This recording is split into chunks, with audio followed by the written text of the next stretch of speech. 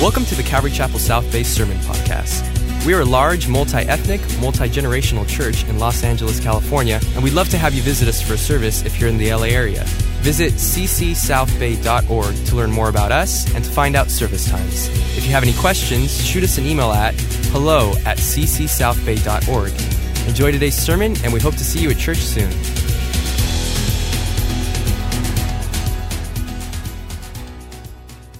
King of Kings, Lord of Lords, we worship you. Tonight, we've come to worship you in spirit and in truth. And so as we dig into truth for just a moment, I pray that it would produce in us a worship like we've never experienced before. Like when we get to heaven in Revelation chapter 4 and 5 and sing a new song.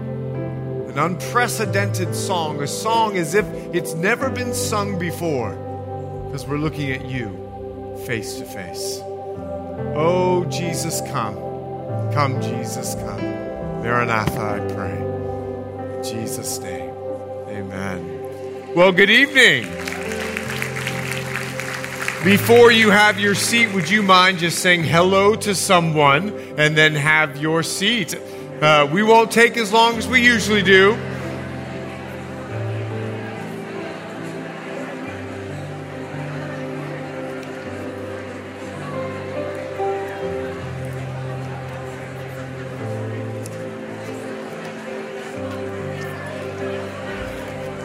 Tonight, just a little bit different in our routine. Usually at Calvary Chapel, you've got 4 songs, and then you worship.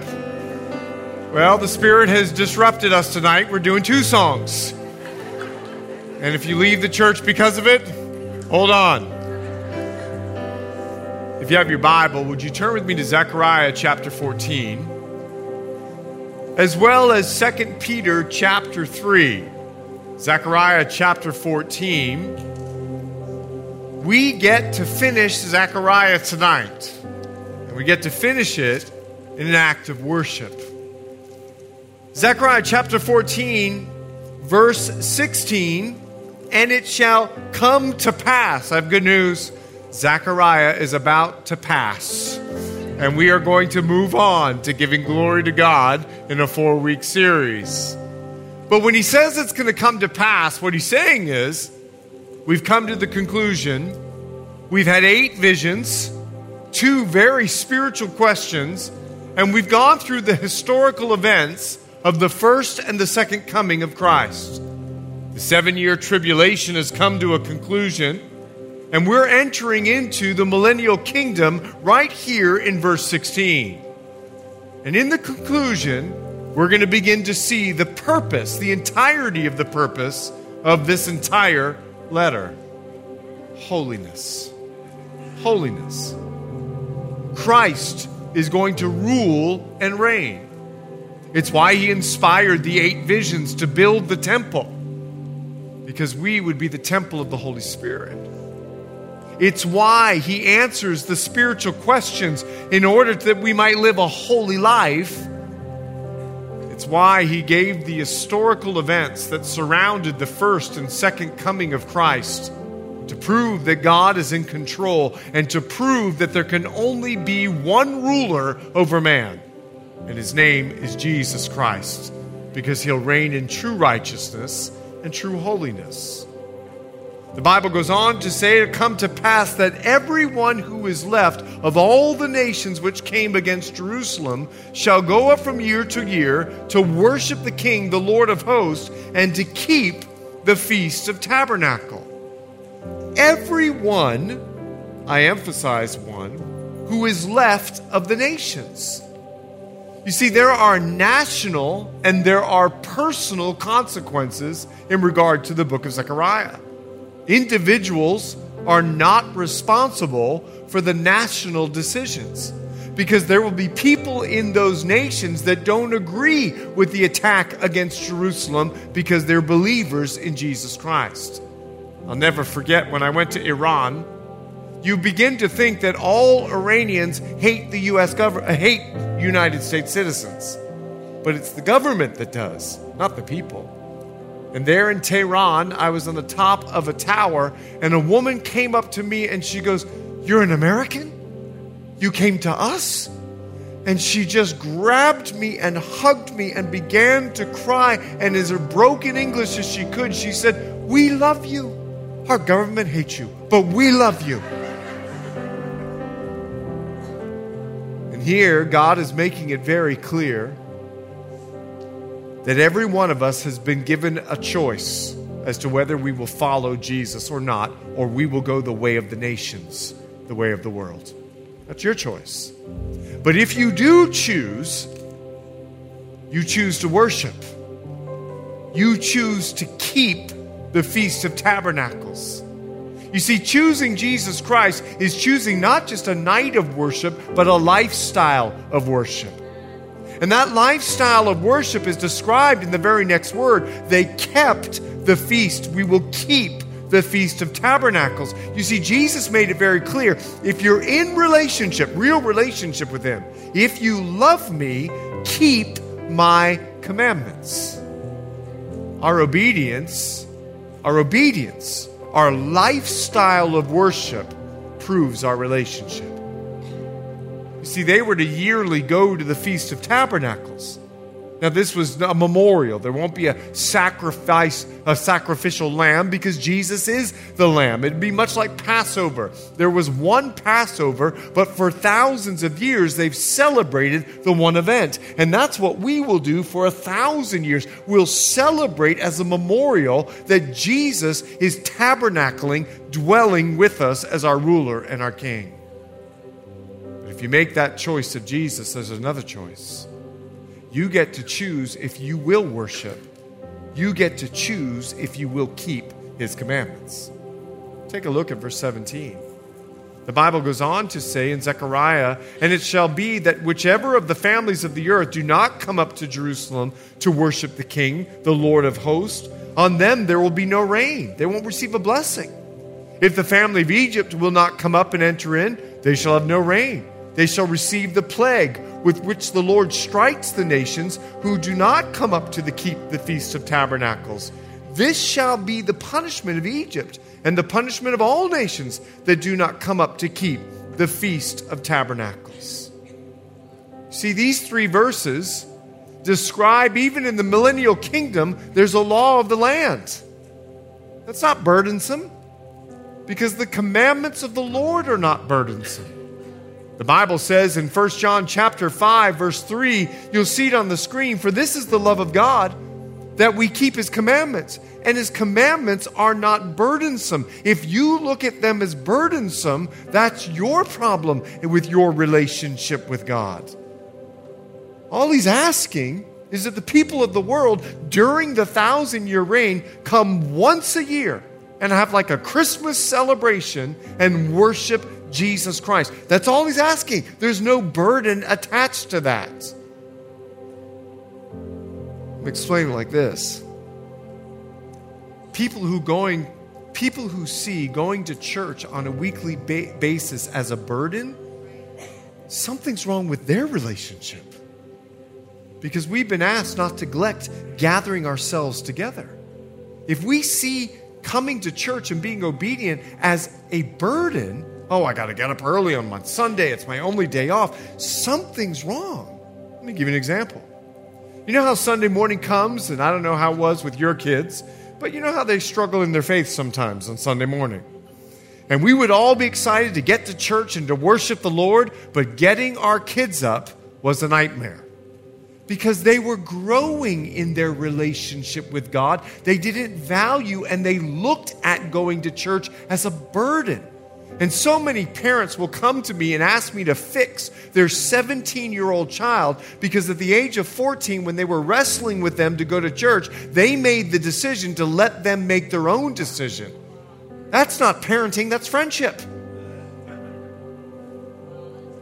We would wake our kids up. You don't have a choice because we know what's best. God is best for you. And now they all love church as much as we do. You see, the commandments of the Lord aren't burdensome. And those who don't want to come, they're not going to be blessed. They're not going to receive rain. In fact, the Bible says if you don't want to come and worship that one time a year, you're going to receive a plague. Now, this word, it means divine judgment. Because how we follow the Lord is very important to the Lord. And His commandments aren't burdensome. Our character and conduct should reflect our convictions, not just in the sanctuary, but our worshipful lifestyle out in the world. See, otherwise He disciplines us. In Hebrews chapter 12, the Bible makes it clear that He disciplines the Son that He loves. His discipline is not out to get you like some cosmic killjoy to just punish you and put you in your room. No, all discipline has a reason. Discipline is to drive us to change so that we move from going our way and we turn and we go God's way, which is the best way. So when you feel yourself under God's discipline, change. Change quickly. Because your worship is not the songs you sing, but it's the way that you live your life. I want to tell you something. The millennial kingdom, there's a culture of that kingdom. Would you take a look at verse 20? In that day, holiness to the Lord shall be engraved on the bells of the horses. The pots in the Lord's house shall be like the bowls before the altar. Yes, every pot in Jerusalem and Judah shall be holiness to the Lord of hosts. Everyone who sacrifices shall come and take them and cook in them. And in that day there shall be no longer be a Canaanite in the house of the Lord's hosts. I know if I go to a party and there is pancit, it's a Filipino party. And I know that if I go and there's conch fritters, it's a Bahamian party. And I know, and I can go down the list because every culture has their food. Every culture has their food because every culture has a conduct about it. And the conduct of the millennial reign will be holiness. Holiness will define it. The bells of the horses will have holiness to the Lord. Now let me put that in modern day English. You know how you're driving down the road and a bus comes by? And you see on the side of the bus an advertisement that represents our culture? I'll never forget going to Las Vegas. I was in Las Vegas, a bus went by, and I went like this. How do they raise children here? Because the bus was describing by advertising its culture in Las Vegas. Horses will be the bus in the millennial kingdom. And on the bells of the bus will be holiness is the Lord. Even the very public life will advertise holiness is the Lord. The pots that are used in the temple will be just like the pots that are used outside of the temple because the secular and the sacred are going to be destroyed because there will be no more secular. It'll only be sacred. The Bible says that every home, pot will be holiness to the Lord because private life will now be holy life. He says there'll be no more Canaanites. Now let me express what that means. This represents the pagan practices of the world. There'll be no more unholy closets that we can hide in. No more unclean practices. Every individual will live the culture. Holiness to the Lord. So before we begin to worship in song, I got a couple questions. Do we make a practice of holiness in our life today? Just like the millennial reign, which we will live in, are we putting it into practice today where our public life, our private life, and our religious life are all holy? Are there areas that we're struggling with in the practice of holiness? Do we have Canaanite closets? Or better yet, California closets? Well, tonight, I believe for all of us, tonight is an opportunity for a spiritual upgrade by the power of the Holy Spirit, where we take our holy factor and we begin to evaluate where do we stand before the Lord, and we take it from a 3 to a 7. We take it from a 1 to a 10. And we worship the Lord in spirit and in truth. So as we begin to worship, let the Holy Spirit search you. If He begins to convict you, would you just confess that to the Lord and ask Him to put into practice the position of which we stand, holy, holy, holy, to the Lord God Almighty. Would you stand with us in worship?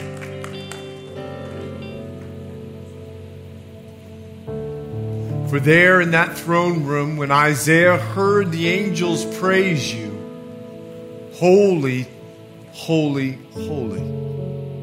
Holy to the Father, holy to the Son, holy to the Holy Spirit. It's the song of the redeemed. Holy, holy, holy is the Lord God Almighty, who was and is to come. So, Lord, we say you alone are holy.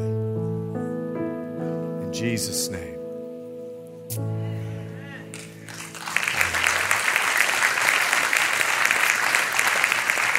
Would you have your seat for just a moment and take out your Bible? 3 different areas of Scripture. 2 Peter chapter 3, 2 Peter chapter 3, Romans chapter 12, and 2 Timothy chapter 2. Once again, 2 Peter chapter 3, Romans chapter 12, and 2 Timothy chapter 2. 2 Peter chapter 3, verse 11. Peter asks a very important question now that we've come to the end of the book of Zechariah. And we see the first and the second coming of Christ. The historical events that have happened with His first coming and the historical events that will happen for His second coming. In 2 Peter chapter 3, verse 11, Peter asks a question. Therefore, since all these things will be dissolved, and now we know from Zechariah they will be, what manner of persons ought you to be in holy conduct and godliness? What Peter is reiterating is what he's already communicated in his first letter. Oh, just turn back a few pages to 1 Peter chapter 1, verse 15. Just a few pages to the left, 1 Peter chapter 1, verse 15. But as He who called you is holy, you also be holy in all your conduct, because it's written, say it with me, be holy, for I am holy. You see, this command of holiness goes all the way back to the children of Israel. This quote in 1 Peter chapter 1 comes from Leviticus, and I know Leviticus is everybody's favorite book to read for devotions. It's like the book of Numbers. God help us. Be holy, for I'm holy. God had separated out a people to be separate from other peoples, and He said, be holy. Leviticus chapter 20, you'll see it on the screen, verse 26. And you shall be holy to me, for I, the Lord, am holy, and have separated you from the peoples, that you should be mine. And in the same way, Peter beckons to each one of us this same principle and command that we're called to be holy. We're called to be separate. We're called to be set apart, separated from the way of the world. Now, that might define holiness, simply being different, but yet it's so much more. Well, what is holiness? You see, God declares Himself as the standard of holiness. He said, be holy, for I am holy. He defines it Himself. Thus all He says, thus all He does. Every bit of His character and all of His conduct defines holiness. In fact, holiness lies at the heart of all biblical teaching. Learning about the Bible is learning about holiness. we learn that His love and His way of love is holy. We learn that His grace and His way of grace is holy. We learn that His justice and His way of giving justice is holy just because He's the one doing it. We learn that His truth, we learn that His way, we learn that His life is holy.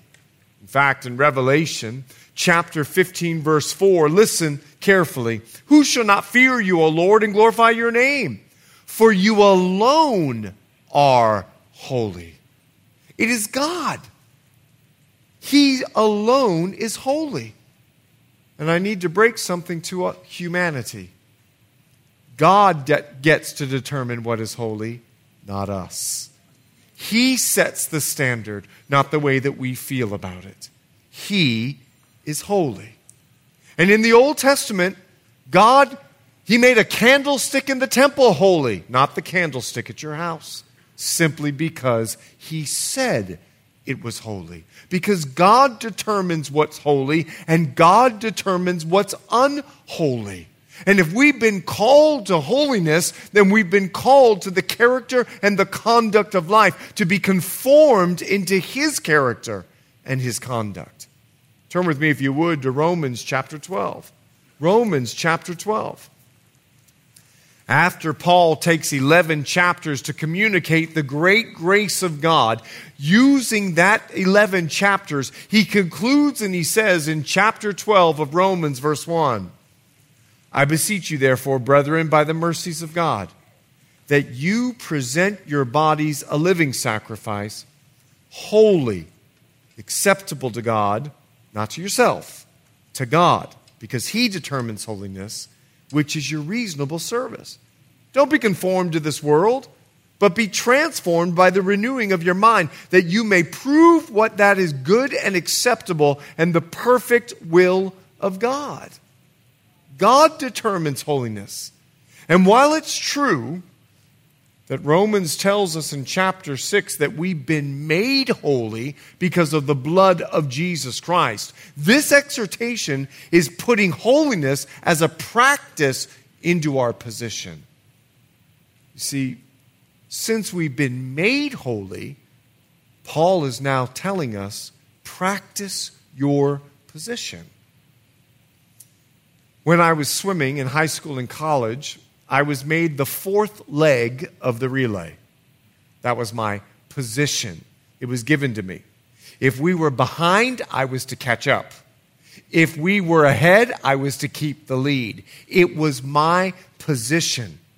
So when I was given that position, I put the position into practice. I started practicing my starts. I started practicing my legs and my arms and my flip turns, because if I was going to keep the lead in my position, I had to put my position into practice. See, practice proves that you believe in your position as the perfect will of God for your life, and God calls each one of us to be holy. It's the most acceptable life. It's the most perfect life. It is good, it's pleasing, and perfect. You don't have to live like this if you choose to live holy. You don't have to wonder if the police coming down the 110 is for you, if you are obedient. How many of you, every time you see the sirens, your heart sinks into your seat? Anyone? Anyone? So all of you are holy. Thank you. I'm the only one in the auditorium. Whenever I see the sirens, all of a sudden my heart sinks into the seat. And you know why? Because I'm not being holy. I'm breaking the law. When it says 55, I assume it means 80.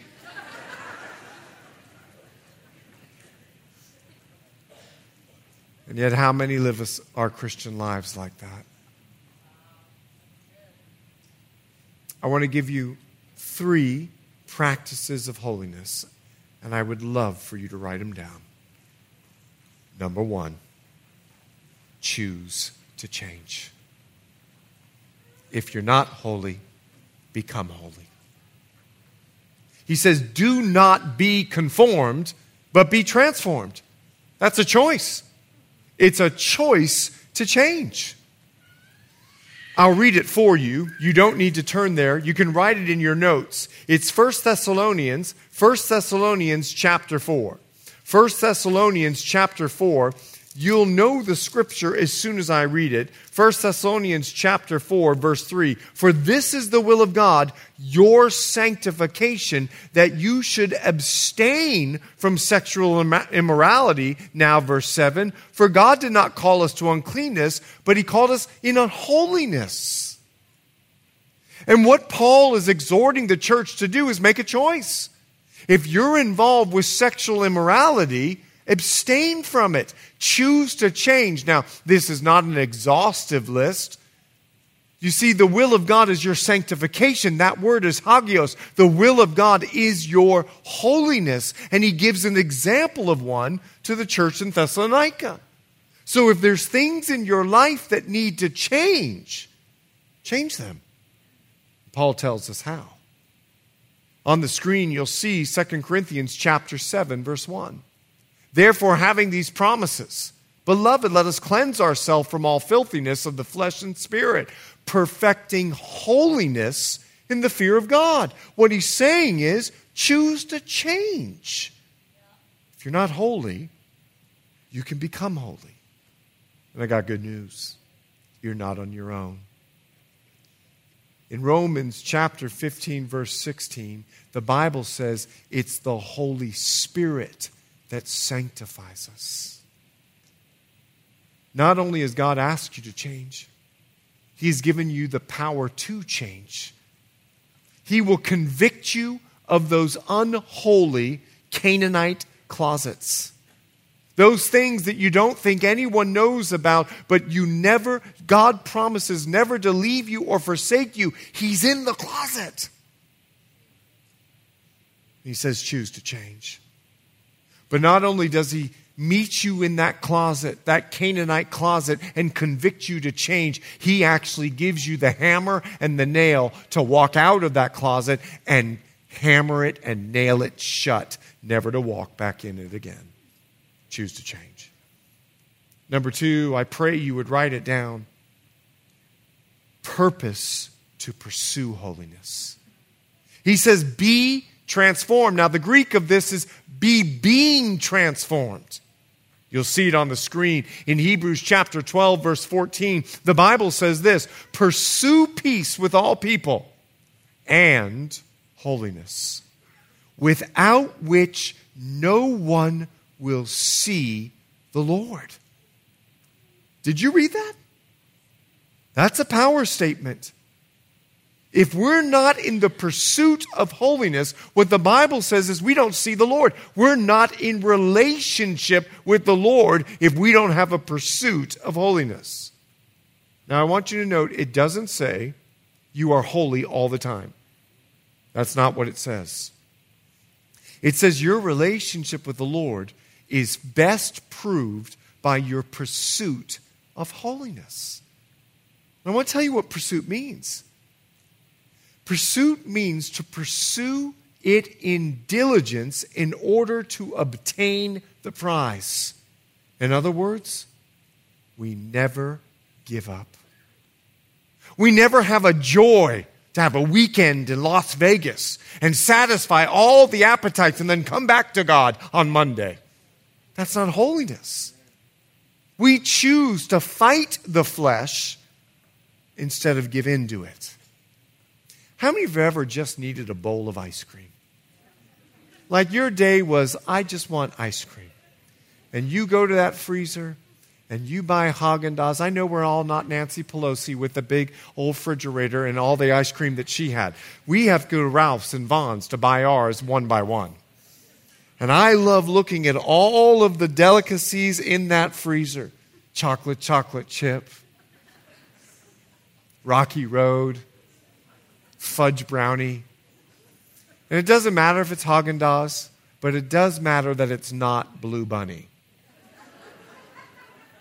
I tell my wife all the time, if you ever skimp on anything, never skimp on ice cream. Pay the full price if you have to. If you don't have a coupon, feel the freedom in the spirit to buy it. Don't bring home Blue Bunny. You know what I'm talking about.